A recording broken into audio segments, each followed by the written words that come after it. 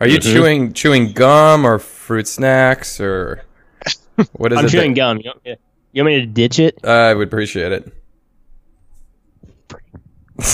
You are sassy today. Me?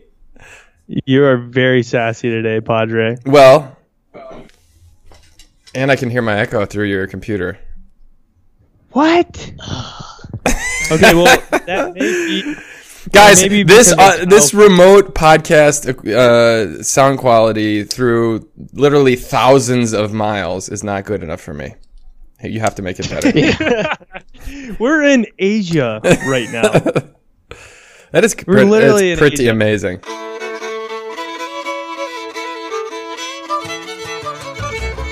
Three Dogs North is an attempt to objectify the subjective with little violence as possible. The following has been torn from its origins in space and time and put entirely at your disposal.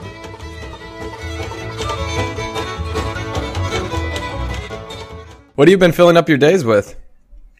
Oh, dude. It's been, the trip in general thus far has been pretty freaking cool, but also just like unbelievably like normal at the same time. Like the culture is shocking in some aspects to see, and not like in a bad way. It's just so different.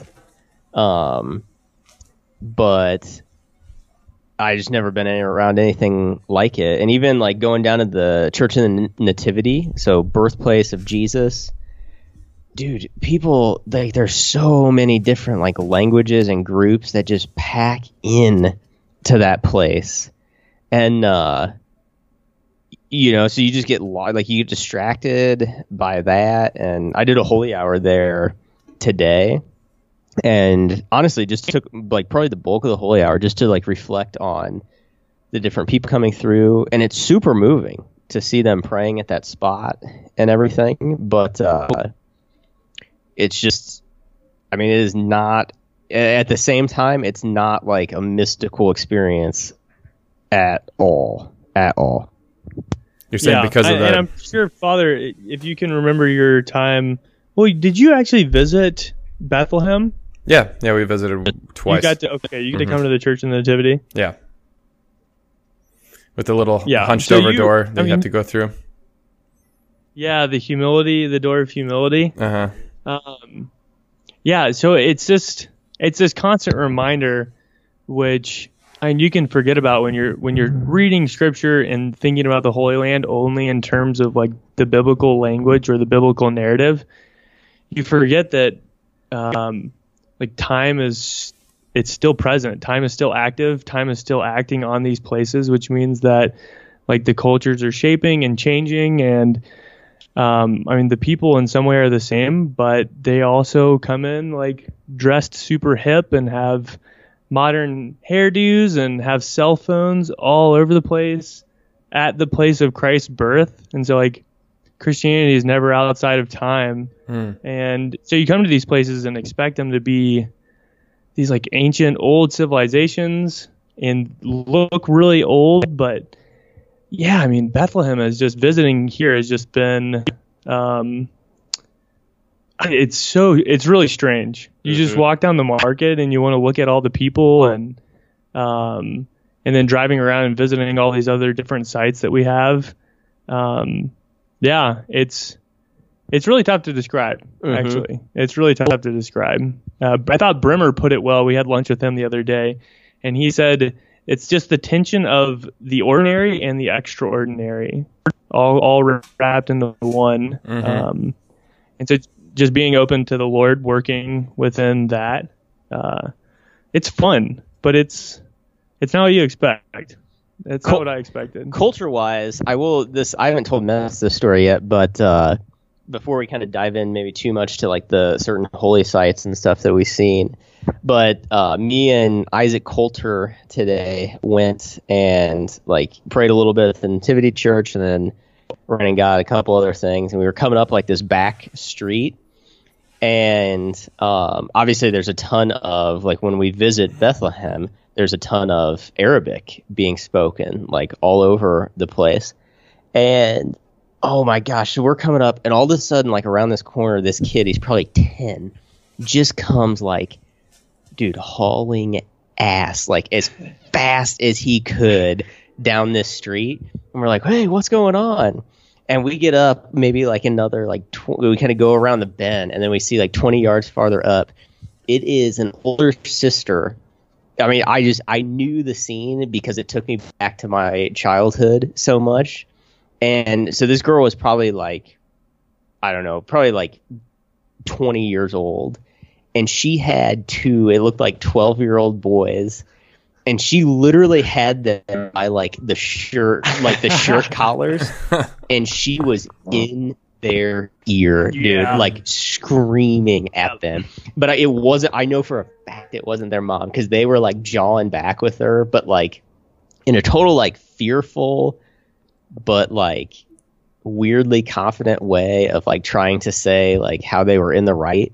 And I was like, dude, that's my childhood. That is literally how I grew up. So it's been cool. Like the culture aspect is just, I mean, obviously, especially in Bethlehem, I mean, a lot of Muslims, and that's been cool to like talk to them on the streets. And I've never had like that type of exposure to like Muslim people, and so that's been actually been a very cool grace that I wasn't really expecting, but that's been cool.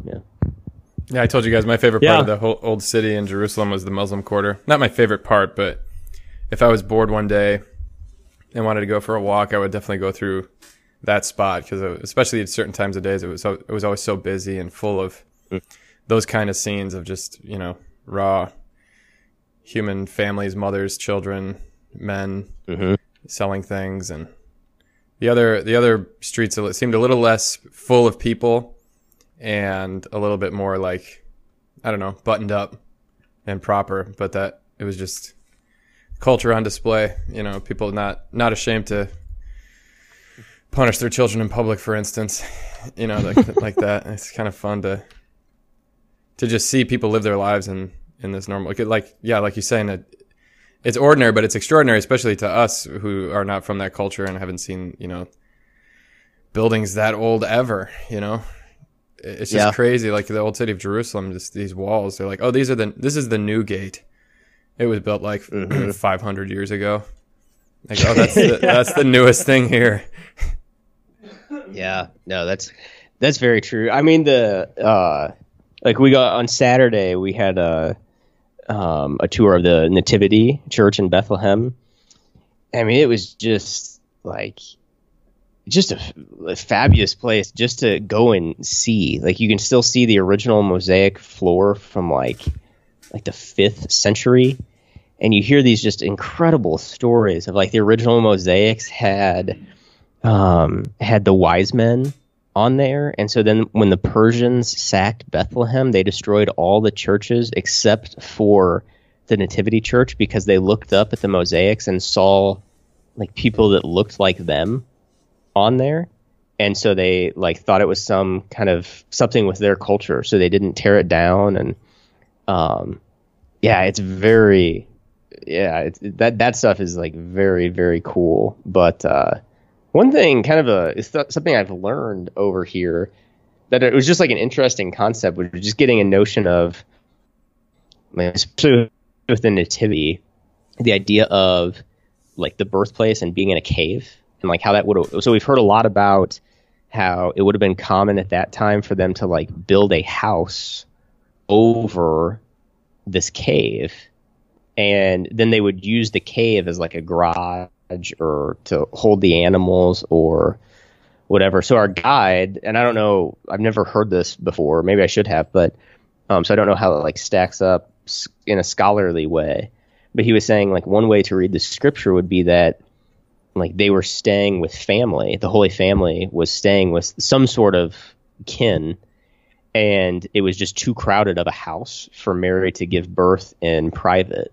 And so they would have gone down like where it was warm and where it was kind of secluded from the other people for her to give birth. And So no, just like stuff like that, and like the images and the landscape, and the fact that you can see Bethlehem from Jerusalem, and you can see Jerusalem from Bethlehem. I don't know, man. The ordinary mixed with the extraordinary is honestly the way to put it, because even my prayer has been, I don't know, like it's thought a lot about ordination, and it's just been very much like, it's just one of those, I think when you're on like an authentic pilgrimage, like you somehow feel closer to home than when you left. Even like home hasn't left me being over here, which I think is just like testament to it being a pilgrimage and not a vacation. So it's been cool. How have you found the food to be? Oh, the food is good. Oh, it's been great so far. Falafel sandwiches, whoo, 5 shekel. That's like $1.50, maybe $1.60 for these delicious falafel sandwiches. Mm-hmm. Oh man, they're amazing. Just the little street vendors right there. It's always fun being abroad, and I agree. I like being in another country. Mm-hmm. It's particularly fun, and I think safe. Like you feel like you have people watching out for you, because we're with the seminary, and there's 40 of us that are generally speaking doing the same thing. Mm-hmm. Yeah. And on top of that, like to hammer on the ordinary and the extraordinary point just a little bit more, is been keeping a journal over here of events of the day, which has actually been a very big grace, because I've noticed that, I mean, if I were to tell you what we did the past couple of days, I don't know if I would be able to distinguish one day from another, because they just blend together. Oh my gosh, that's my life right now too, dude. If you ask me what I did yesterday, keep a journal. I try to. I do. What did you do yesterday? How's life? Yeah, how's life in Blue Island? Oh, yesterday, I had a full day. It was Sunday yesterday, so I got up and said the 8 a.m. Mass. Then I went to our mission church and did the 10 a.m. Mass. Then I came back, and our school had an open house, which was very well attended, and I've got a few families trying to sell on sending their kids to the school. So I was at the open house for a while, chatting, showing people around the school, and all the teachers were there and stuff for parents to see the classrooms. Yeah, it was good. It was a very big success. And then after that, I greeted people after the 12. A kid wanted a letter of recommendation. This happens sometimes where, so you get the letter of recommendation request, and it's, I need it in 2 days. And I remember asking for that. Yeah. And I'm totally fine with doing it, but I also, the dad in me is like, this kid needs to sit down. I'm going to give you your letter, but you have to sit through a lecture. Yeah. And the mom even asked me this happens also sometimes where parents are at their wits' end, and they're like, Father, can you just talk to my child about listening to me? Basically, like doing what I say. So I normally don't do that, but I know this kid pretty well, so I had a little sit down with him, with his mom sitting outside the office, and I gave him his letter. And then a guy came in. This is actually really cool. A guy came in who missed a RCIA class, and so I just did a little one-on-one catch-up for an hour talking about sacraments. And this guy's got a really cool story. He's going to get baptized. He's going to get all the sacraments, and he grew up basically with no faith, kind of a rough background, and don't want to get too into the details, but it has been an awesome experience for him being in RCIA. And you see this sometimes with certain people, they just really hook into it, like it's really well timed. And, I assign them to read 4 chapters of the gospel every week, and he actually does it. And he's like talking about his experience. It's like the first time he's ever opened a Bible, any of this stuff. And it's just like the Holy Spirit's working in him big time. So that's really cool. Wow. So I'm going to get him married in church, get him all 3 sacraments of initiation in April. So that's a cool thing. Then I had a bunch of hospital calls, which I went over, and then But the room number wasn't right, or they didn't mean to ask for a priest. They wanted a social worker. So I was just like, all right, well, you want to say a prayer? And then the other one was guy in critical condition. And they were like, oh, sorry, Father, we actually called our priest. He's coming a little bit later. We want to wait for him to do the anointing. I was like, fine. And then the nurse grabs me and she's like, actually, this is a really busy day. We have a lot of families in here. Can we just check to make sure that I don't want to have you go back to the church and then call you like 20 minutes from now that a family wants prayer. So I went around and basically met with every family that was in there, which was like 3 or 4, with people in the ICU. And then came back and made a latte in my new espresso machine. I guess I can remember my day pretty well. I sat there. You're doing a spectacular. Are you reading out of a journal? No. Addendum, how is the espresso machine working out, dude? The espresso machine is working out excellently. I meant to accentuate the fact that there's no X in espresso. Yes, you did a good job. Thank you. Did I say X? That must have been the internet connection. Yeah, you did an especially good job. Thank you. I thought you might ask me about it later. Exceptional. I did. Nice job. I love it. Nice. Yeah, it's probably every afternoon at least I make an espresso, but it's also a nice little light at the end of the tunnel because that was a lot of stuff right in a row with no real break and not really eating anything. Sundays are the worst eating days, dude.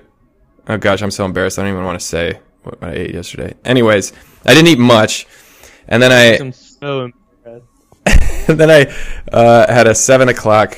I called my mom while I drank my coffee.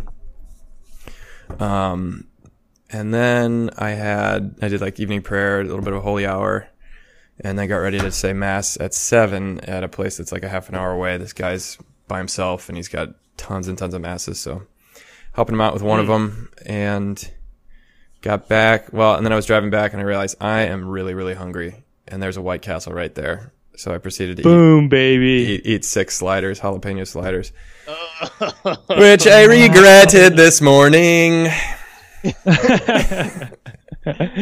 Oh, God. I do gotta say, in your defense, if I can speak for you in your defense, that is an action-packed day, man. Mm-hmm. Holy smokes. That's Sunday for you. Well, priests only work 1 day a week, so it's not that bad. JK Totally. Laws. That's what I'm banking on. And they don't pay us enough, even though I'm not a priest. Actually, I was thinking about this question because, not to be too controversial with all the stuff that's going on here, have you been hearing about what's going on here in the U.S. while you're gone? All I'm these assuming you're protests talking about Trump. The Women's March, the March for Life, now this new immigration executive order and all this stuff. People are in a tizzy. But I went over to the school the other day to make a little video advertising the open house. And the kids were reading some article about the women's and men's soccer teams and how they make different amounts of money, even though the women are better and they've won more championships and they should make the same amount of money. And have you ever heard that argument? That was big in the news a few years ago when the women won the World Cup. Heard it. Yeah.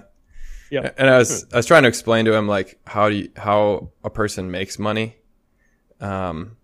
is by providing a service that people want, and then like how good you are at a thing or how educated you are or whatever matters in terms of your advancement in terms of making money. But ultimately, like, you have to choose a field. Like, for instance, I was thinking about myself. Like, I have 6 years of higher education on top of a bachelor's, and I work 6 to 7 days a week. And I make not you that have much. 7 years. And I don't make By the way. Oh, yeah, that's right. 7 years.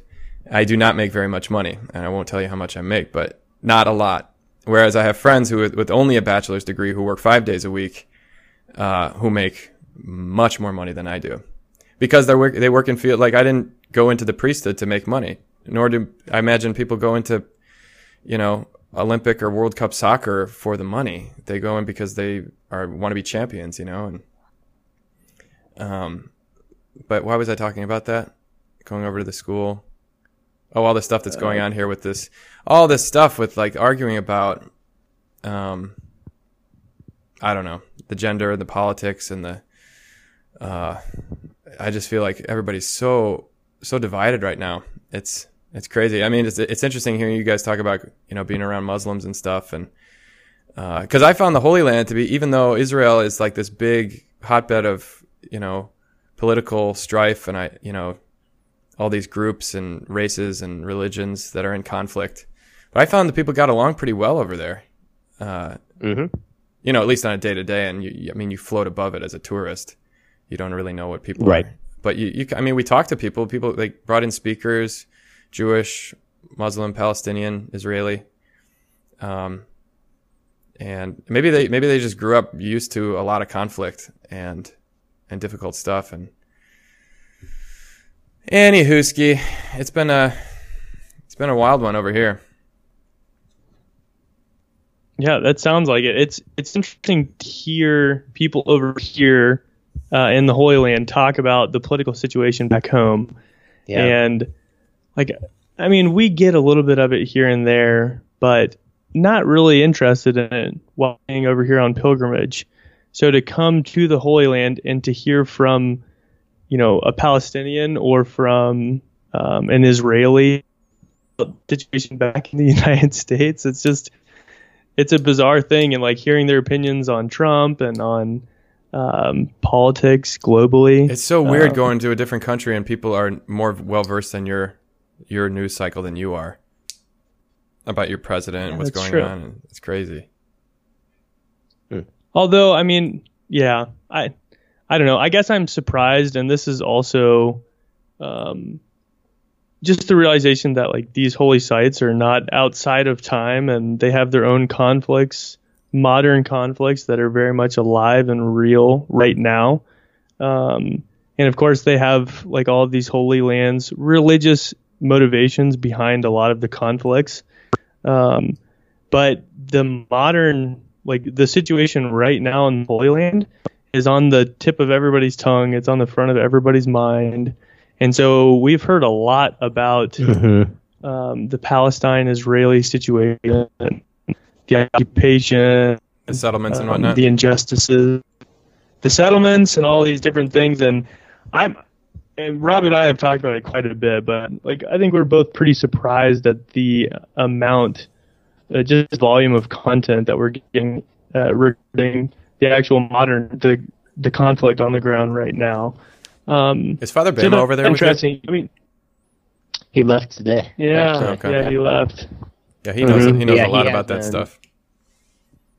Yeah, dude. Him and Father Webb. We have, tons of we've had multiple guest speakers come in or go to. We went to one of the seminaries over here and heard a lecture from their rector. But it's interesting.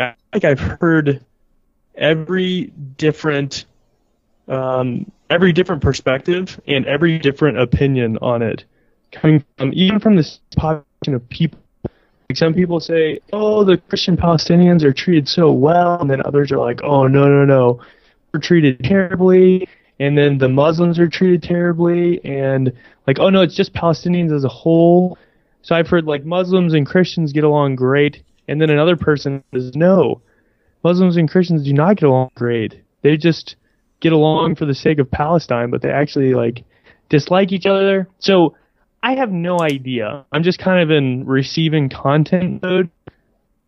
Amen, dude. I feel like that's what I'm always in, and that's kind of why I felt like I needed to say something to those kids when they were, the teacher just mentioned "Oh, we're talking about this interesting article, Father. What do you think about the women's soccer thing?" Because it's so easy in the way that media is produced and consumed to just be "Oh, well, this is the case, and it makes sense to me." And so it does make sense. You are doing the same exact thing. You're playing soccer, and in fact, you're doing better relative to the competition in your league. Why are you making less money?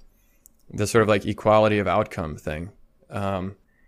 Whereas what I was trying to say to the kids, not to argue, because that point is a particularly important one about the soccer teams and the money, but to just be able to think well, is there a reason? I don't know everything. This article hasn't given me all the information I need to make a judgment on the rightness or wrongness of anything, you know? Because that's what I feel like we do. We just snap to some kind of conclusion or judgment about something as hugely complex and historically nuanced as the Israel-Palestine conflict. And people just say like, well, this is what I think about all that. And then when you actually go into it and people don't even agree,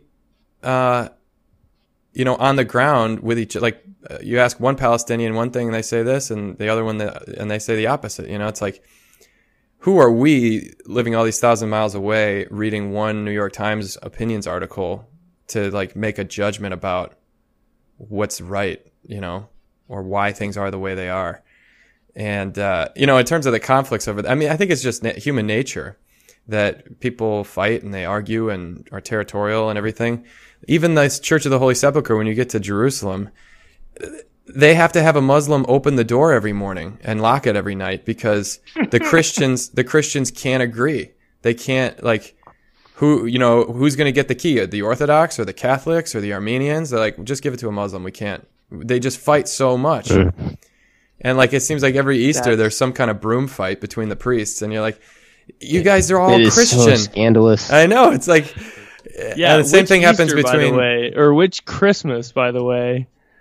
There's multiple Christmas and Easter celebrations within the Christians in the Holy Land. It's just like, it happens in everybody's family too, you know, like somebody did something at some point, and now things are the way they are, and this, you know, this person's not talking to that person, and blah, blah, blah, blah, blah. And, you know, and we get worked up about these little things or big things. And, I'm not just saying like, hey, can't we all just get along? Cause I think that's Pollyannish and stupid, but at the same time, like your point about information gathering, that was how I felt when I went over there. It's like, I don't know anything. So I'm interested in this, you know, like these are human people with stories and struggles and desires and dreams and everything. I want to know their story.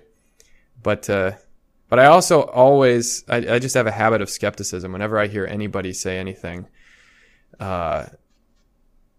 like with enough authority or enthusiasm, like this is the way it is and I'm right. You know, like that's compelling. But I always have this doubt that like, well, there's another side to literally every story, you know? Yeah. Yeah. And I think it's been particularly frustrating over here because everybody has told me the classic line of like, oh, you're only going to get more confused. Right. The more the trip goes, you're going to learn more and have it be like less clear what you think about it or what the conclusion is. And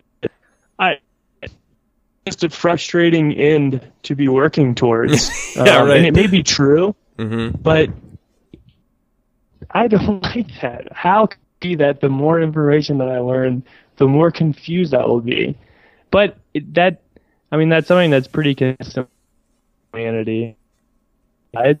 Things they get messy, and I mean, you're talking about the oldest civilizations in the world, land that's lived on historically the longest. I think for me, it's been the biggest illustration in that is a line that Father Bamus said when we were still at Mundelein, one of the very first days, and he's talking about the complexity of like this particular land and kind of how we're going to look at the present situation and move through it in a pilgrimage, like focused on the person of Jesus, but also like the land itself and how that is impacted.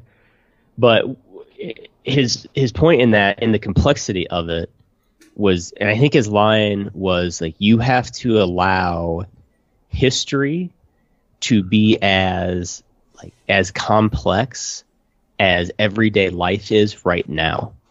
And I thought that was such a good line because it just opened. I mean, I have no like formal education in history besides like the seminary to be like a good reader of history and know how to like gather that appropriately in order to understand like a present situation. But it was fascinating that like not only is it impossible to know like the nuances and the complexities of the right now, but it's also impossible to know the complexities and the nuances 100 years ago. and 400 years before that, and 1,000 years before that. And that's like the time scale that you're talking about. And so it's just keeps opening up. And yeah, it is. Yeah, I mean, it is daunting. I think that that's a really, really good point. And that's always what bothered me learning history, was like, people would, you'd read in a textbook, or a teacher would say, like, this is what life was like in Europe in 1200 or 1500. Right. And you're like, okay, you're talking about 100-year period, basically a century, and an entire continent. I couldn't describe what one day in Blue Island is like for a typical, because there's so many people here doing different things and having different lives. And I mean, you can talk about numbers and population or statistics and stuff like that. But, yeah, I guess that's it. Like, everything is so, I think that statement of the more you learn, the more confused you'll be. And that's a frustrating end to get to. That's kind of what I'm feeling about life now. I mean, there's certain important things that I get more and more sure of every day, like that God exists, that Jesus is his son, and he came to save us from sin and death. And obedience to God's will is the way to liberation and happiness. And, but at the same time, like, the more people you meet and the more stories you hear and the more work you do and the more failures and successes you experience, the more you're just like, well, all I can really, you read about an executive order and you're like, well, I literally can't do anything about that, nor do I have enough information as to, like, judge, what is the best course of, I mean, it's so easy to kind of knee jerk say, like, that's wrong or that's right, or, that's so inhumane to all these refugees abroad, especially Syria. But then the other side is saying, like, well, this is, we got to keep America safe and all this stuff. And I don't want to get too into that whole thing because it's a minefield. But right. I sort of feel like, yeah, but what am I, like, talking to that guy who had never read the Bible before, who's not baptized, and who's experiencing, like, authentic conversion. And I do have a role in that. Like, I have played a part, however small, in God's plan for that guy's life, which he's experienced some, like, real trauma and is now coming out of it and being able to deal with it. And that I feel like I can't, that is much more important to me, at least. And that's just, like, the nitty gritty everyday life. And it's a question of impact, like that. I think for our generation, we look at a problem like as intractable as Israel-Palestine or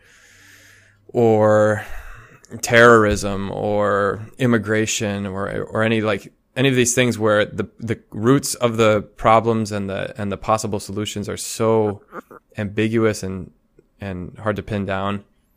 And we're like, how do you fix this? And since there's no easy way to fix it, we're just like, we'll just make up something that we think is the solution or something. And I was just reading this article in Wired.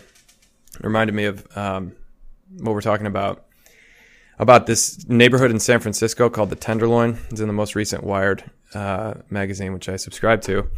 And it was talking about how, like, all these tech companies in San Francisco are really causing, like, huge gentrification in some of the more historically poor and working class areas of San Francisco, and driving up rent and basically pushing any normal people out that aren't making 6-figure salaries working for Twitter or some app company, And so there's this kind of conflict between, like, old San Francisco and this new money. And there's this church. It's kind of a secular church. It's just run by this guy and his wife that does a lot of social outreach and has since the 60s, basically. And has been very, very progressive with, like, reaching out to the gay community during the AIDS crisis and and drug addicts, like, doing needle exchanges to help them, be safer with their intravenous drugs and things that are kind of controversial because you're like, oh, you're aiding and abetting drug use, basically. But it does cut down on all these diseases and everything. Like, they do a lot of good social work that's kind of on the edge. And they say that they, in this article, is kind of showing how these young tech people are coming in to volunteer. And a lot of the companies because it's such a PR nightmare, how they've driven up rent and driven out people from their city. They're trying to help, especially in this poor district where there's just people out sprawling on the streets, shooting up in public. And so the tech people will come and they'll be like, do you have any stats on whether this social program, this needle exchange, really, cuts down on HIV transmission, or like how much does this social program get people into jobs or blah, blah, blah. And the people who've been doing this stuff since the 60s are like, I mean, I'm not offended by the question, but it just doesn't really make sense in the work we do. Like there's no ROI, there's no return on investment analysis on like spending your time doing this work, because it can be maddeningly inefficient. For instance, there's one guy who's probably never, here's a guy who can probably never work. He's mentally ill.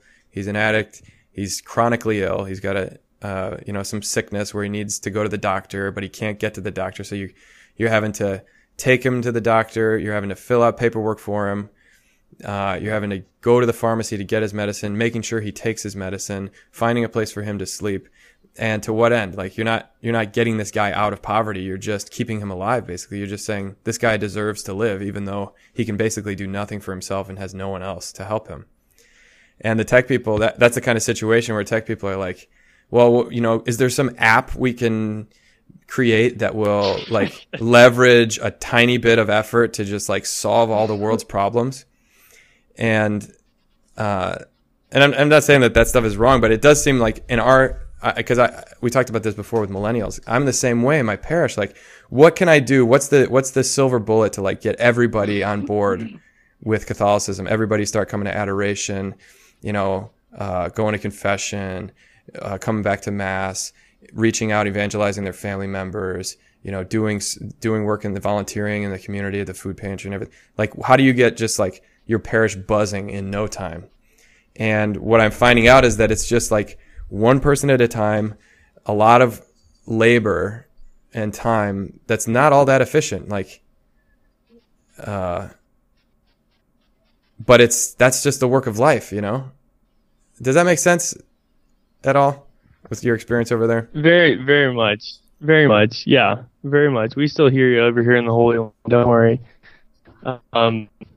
Yeah, the thing that keeps coming to mind is I was actually saying something a little bit earlier, just when we were talking about the mix of ordinary and extraordinary and journaling, and we kind of changed topics, but it works perfectly, because what I was surprised about each evening as I'm journaling here, Rob and I, we live a roommate, so we usually just kind of like talk about the day as we're going to bed or whatever. Just be journaling, and inevitably, like almost every night, one of the things that I'll giggle at, or just like looking back and enjoying something happen, will almost always be just a simple interaction that a friend of mine and I had.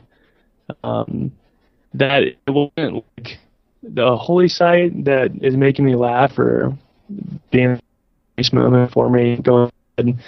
Well, sometimes it's a big moment in prayer, but almost every night it's a very simple conversation or a very simple interaction with a classmate, with a friend. It was so great. It was so special and so unique. And it was so super ordinary, but like that's part of the grace that comes into it. Like, the things are always going to be personal. And I think a big insight just being over here in the Holy Land is like those interactions and those encounters with the Lord, they can be done anywhere, because you go and how different the cultures are. Like humans are going to be humans and people are going to be people, and the Lord is a person, thanks be to God. And so the with them, it rocks to be here in the Holy Land, but you don't have to be here to have that real deal interaction. And just two other things that I was thinking of to drive home the point is we've had Father Bama over here in class, and he has been so awesome.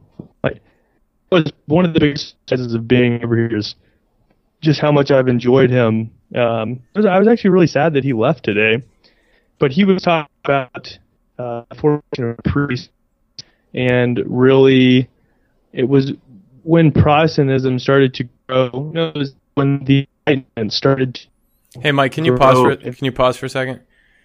Your connection is really bad. I'm getting like 5 seconds of good connection, and then it'll break up, and I miss half of what you say.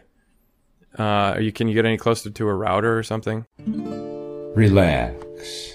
Hearing you, Bisk, has been very good. Huh? Yeah, you're pretty clear, man. Oh, you guys sound good now. All right, keep going with your thought, Mike. Yeah, so Father Bama was talking about when the Enlightenment was starting to come over to the United States, that the reason that it didn't impact the States as much as it did Western Europe was because of Harvard and Yale, which I did not expect.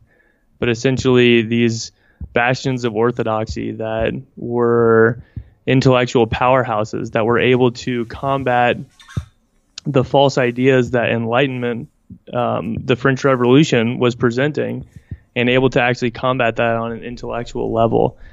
And the story that he was telling essentially was they equipped their clerics, their people who started the churches, they equipped them with such a serious amount of knowledge and like a lived reality of what the Christian faith was, that there were so many of them and they were so well equipped that as they started to go throughout the country and be in these different places, even in communities all on their own, that the church was living and present within them because they had the faith carried within them, not found in libraries, not found in like the physical church, but it was found in the clerics themselves.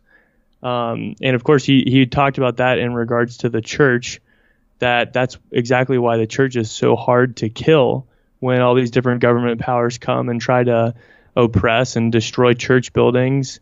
You'll find underground seminaries, and you'll find underground seminarians, and you'll find the church, the faith, being passed on, not necessarily through the physical books or through the actual edifices that are being built, but being passed on through people.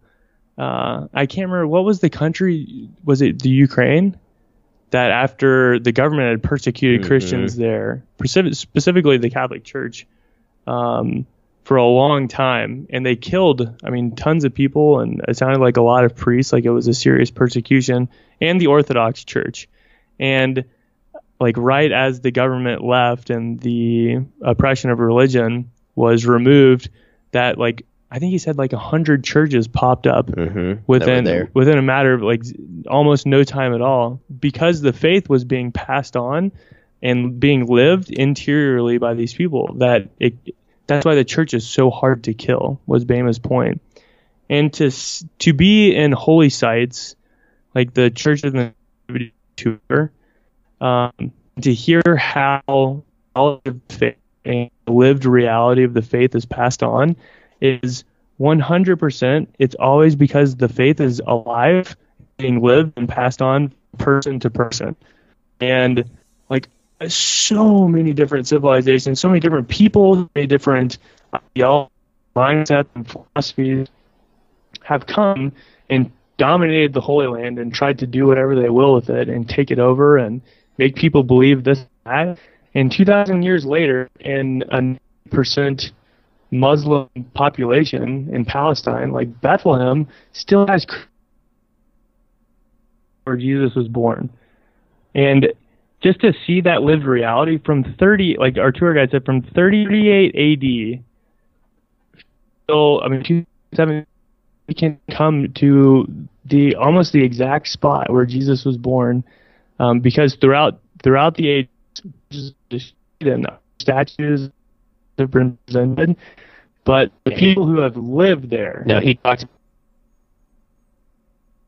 about there that were an attempt to like squash Christianity. I can't remember who it was. Did Helena and Constantine build the original nativity? Yeah. And was and maybe not, but his story with it was like she or whoever this was came like wanting to know to church, and the locals were like, oh yeah, it's right here. Like they knew the exact, it was no question about it. It was like, oh, absolutely, we know you. That. And for like 100 years before she came, somebody, I can't remember exactly who it was, but had erected like these pagan gods and put statues in there that were worshipped for their fertility and for their rhythm of like life and death, which of course are ideas around Christ and the nativity and the resurrection. So he was like, oh, if I put it here, then people will get confused and start worshiping these gods over time. And as soon as he leaves and Helena says, where is it? They run exactly to the spot. And they're like, oh yeah, we've known the whole time. Yeah. Just right here, like hundreds of years of having other rulers and these other pagan gods presented. Just the people on the ground know. And so the whole point of me telling all these personal stories about people is that, yeah, the faith is so personal and so human. Like they're going to find it. Encounter Christianity in people. And these instruments and these churches and these holy sites are and like even sensational places through which we can see Christ and experience. Some of my biggest graces have been just my friends here, or some of the priests, some of the homilies. It's just people. Yeah, because that's what's real, like to the point of the metrics and measuring impact and evaluating geopolitical affairs and trying to figure out who's right and who's wrong or what we need to do. It's like, at the end of the day, what's really real in all of those things, what all of those issues are made up of are human beings who are like the most mysterious objects in the entire universe. But they're also the most charming, and like another person is the only reason a person has to really live or love, or, if you're just solving problems or puzzles or whatever, whether they're economic or political, it's like the only reason we form polises in the first place is because there are human beings and we want to live together, and so we have to have rules. And I'm reading Roger Scruton's book, Face of God. It's actually his Gifford lectures from a few years ago, which I listened. Nick Blaha gave them to me. But have you ever heard of Roger Scruton? He's a philosopher from England. No. I think he's Catholic. He must be Catholic, but it's a little bit kind of like Walker Percy's whole thing, like that the person is sort of, he doesn't say lost in the cosmos, but he calls it the view from nowhere. Like if the universe is made up of objects, and like even another person is considered kind of an object of your universe, you don't know where you are in the universe because you're just this point of view. You're this like black box of perception and feeling and intention and desire. But you know that you do interact in the world of objects. But only persons can say I and you and ask questions like why. And his point is like there's no where in the human body, whether it's the brain or whatever, where like all of our mixed up fallen nature desires and concupiscence and sanctifying grace, where that stuff all enters into like the measurable world of the laws of physics. But we just know that it does, that the world has these strange creatures in it called human persons who make all the beautiful stuff, but also wreck it, also make the world ugly. If it were just measurable things like plants and gravity and rocks and mountains and whatever, fault lines, like there would be no art, there would be no meaning to it all. But like the simplest thing, like your friend, like that's what you get at the end of the day. Even though you're learning more about Israel and Palestine, you're learning more about the history of the Holy Land and all this stuff. It's like, even like seeing people with cell phones at the Church of the Nativity, that seems like so anachronistic. You're like, this place is still in time, and there's still people here. There's still Christians here after thousands of years. And your story about the Greek gods and everything that they put on those That reminds me of Silence. Did you guys end up seeing that movie? Silence? I read the book. I haven't seen the movie. Yeah, I saw it. That's worth a whole nother conversation. Somebody emailed us about it. But I thought that... Hey, send that email to me, or send that email to us, by the way. I will. I identified most with the character Kichijiro, the guy who keeps betraying and apostatizing, but then coming back. You know, I hated that guy. Dude. I hated him in the book, but in the movie, I loved him. But it's just like that is to me like that's the human person. That's a much more sympathetic character than the priest who comes in there guns blazing and thinks like he's just gonna like, I don't know what he thought. It was basically to save that priest, right? To find out if he had really given up the faith. Liam Neeson's character. Dude, bear in mind spoilers here, okay? Yeah, bear in mind spoilers. Dude, the theater was packed with people. I went downtown with Tom Byrne, but really, it was packed on a Sunday night to see Silence. Cool. It was cool. But in any case, I just felt like, yeah, I don't want to spoil too much the ending, but I as you did when you read the book, I think you mentioned this, Rob, like it's kind of just not a good ending. Not just because we wish that the Christianity party had, come out on top, but because it's sort of unbelievable to me that this priest would capitulate like that and just like become part of the system that oppressed these people, these people who were sincerely Christian and even died for their faith. But the Kichijiro character, who even wants to go to confession at the very end when the priest has already given up his priesthood, and you're just like, I admire him a million times more than I admire this priest. And I get that he did it out of compassion and this hugely conflicted conscience and everything like that, but there's just something much more endearing about the guy who's trying, but he just can't hack it. Like, he won't lie to himself about what the truth is. He just knows that he's a failure and he's sorry.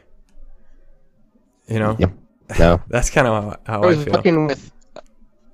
I was walking today with a buddy, and we were just talking about like this from this pilgrimage.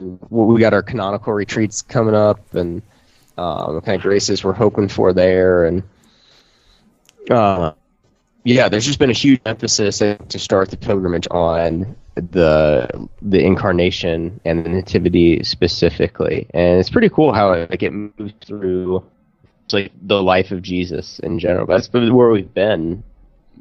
I think just emphasis of it and beginnings so far. And he was just talking about just what he was hoping for, and it was really cool because a line that really me, like kind of the center of the whole cosmos, like every we hold believe when God became man. It's just this notion that I want to you. Rob, can you say that? Can you say that? Can you say that whole thing again? Almost all of it got blurbled. Oh shoot! Well, long story short, like this guy was just saying, grace is kind of received and hoped for. Like it's just to be with you. That God wants to be with you. Yeah, is that what you said? I want to be with simple human emotion that you experience in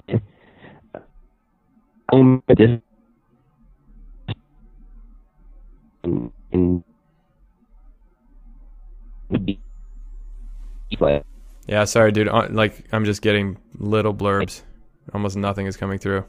I can still hear you, but nothing is. For like 5 minutes, there was almost no skipping. I don't know what you guys did, or if it was just by chance. Maybe if we just chill for a second, it'll get better. More guys might be on the internet now.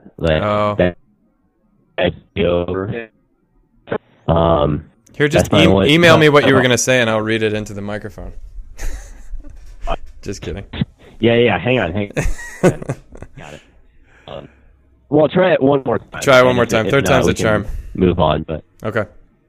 Long story short, it was just we were talking about like grace is received and shared, and I don't know, the line that really struck me with to sum up like the whole thing is just God saying to the world that I want to be with you in the incarnation, and like that's so deeply, at least accurate in my human experience, is that when you love someone, you want to be with them, and I've experienced that in romantic relationships before seminary and dating someone, and I've experienced that with like friends, with family, is that you want to be with that person.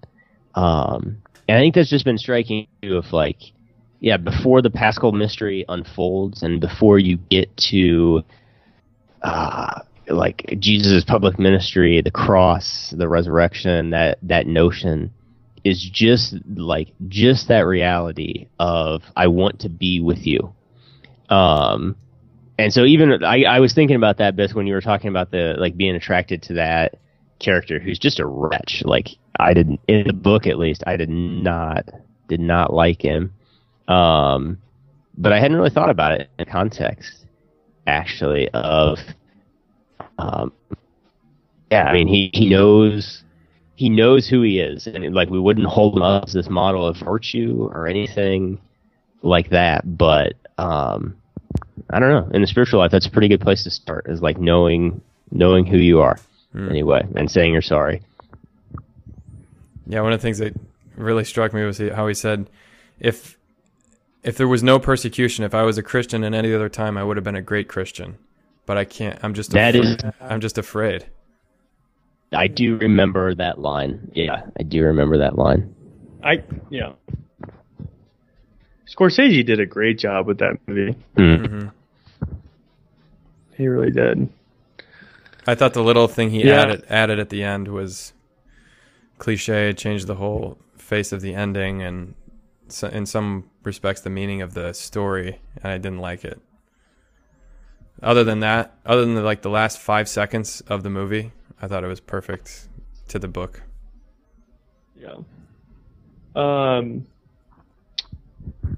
Yeah, so if I could just describe my overarching feeling of being here and really like sum up my experience in a lot of these holy sites, which we've been to some really cool places. Marsaba. Whoa. Oh, that place is sweet. Oh, it's so sweet. Google that place, people. It was amazing. It is tremendous. I mean, it's a monastery that was founded in 400s, 500s? I think 400s, yeah. Did you guys get to go inside?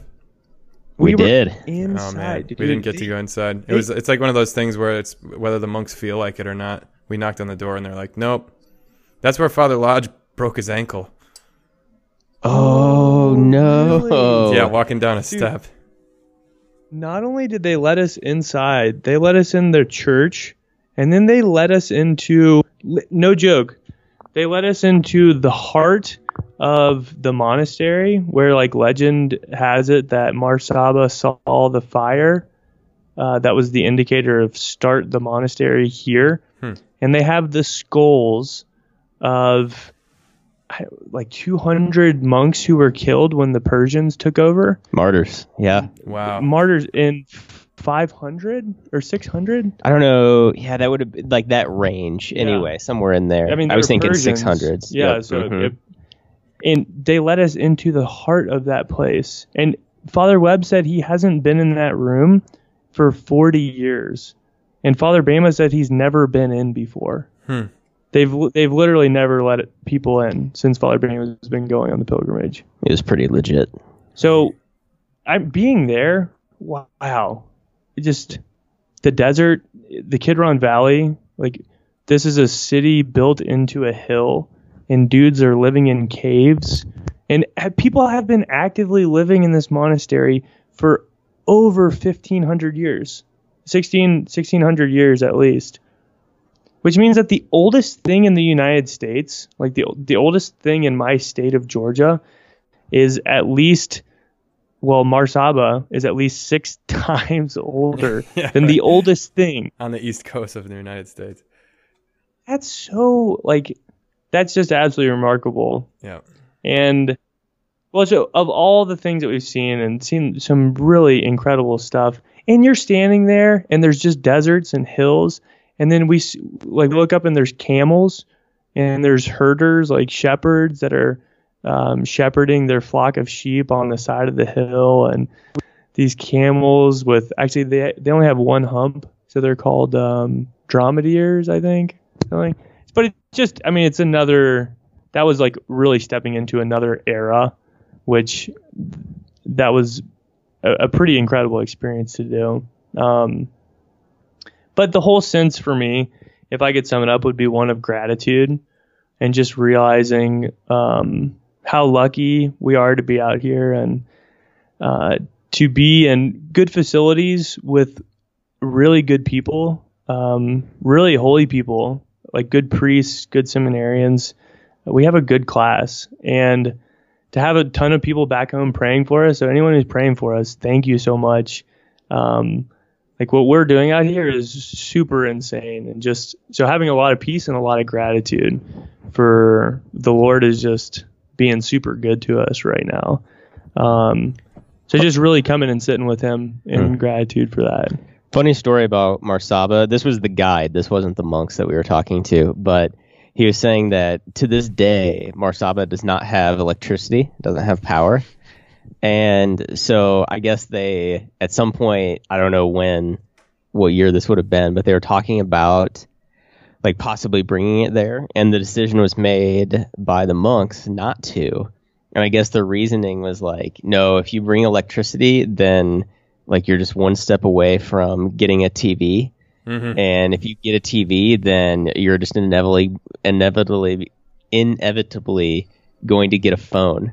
And like once you got a phone, dude, that's it. Yeah. I think he said, then you're letting the world into your living room. Then you're letting the world into your living room. Oh man. Yep. But I think they listen to Three Dogs North there somehow. I don't know. They somehow do, yeah. Mm-hmm. I think they broadcast it over the minarets, don't they? At the hours of prayer. It's in Arabic, yeah, which I don't speak. Translated, yeah. Translated. No, I think so. I'm kind of flattered that they take the time to translate it, honestly. Or should we make this? If you're listening right now in Israel over a minaret, thank you. Thank you. But we also might, if you're also listening to this, we might change it to you can only authentically listen to Three Dogs North if it's in English. Yeah, if it's in the original middle. It has to be in the original tongue. Second millennium, third millennium English. Third millennium English. That's it, man. Yeah, I'm okay with it. Well, I love that reflection that the incarnation, God wants to be with you. That's what I preached on Christmas this year, and it's no more evident than where you guys are right now. I can't wait for you guys to go to Galilee. You're gonna love that place. Yeah.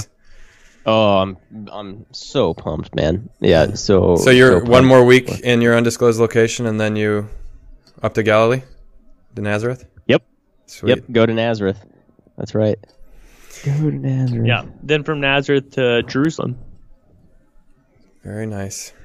Yeah. True pole of the earth. Well, I got to get going, but it has been. Speaking of wanting to be with you, I want to be with you where you are. No, I'm happy where I am. But I do. We miss you. I appreciate you guys making the time. Yeah, man. No, I think I like we're over the jet lag, kind of in a routine. Obviously, like we're going to be moving a little more frequently now. But we'll just keep you posted. I mean, I'd love to make it fairly regular, at least a few more times when we're over here. Yeah, at least. Well, the people are hungry for it. Is that what the rioting in America is about? It might be. All this discord. Is it like this underlying angst? Yeah. That they're just like kind of putting on politics? No one would ever say it, but I think it's safe to say that that's the reason.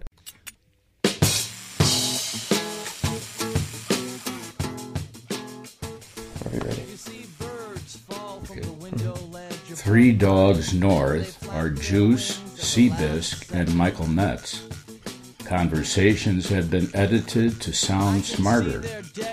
Audio and transcripts of this episode are exclusive property of Mundelein Seminary and may not be rebroadcast without the express written consent of Major League Baseball. Down below, I don't see their last second curves toward a horizontal flight. All these birds just falling from the Spanky dogs. Spanky dogs. Good girl.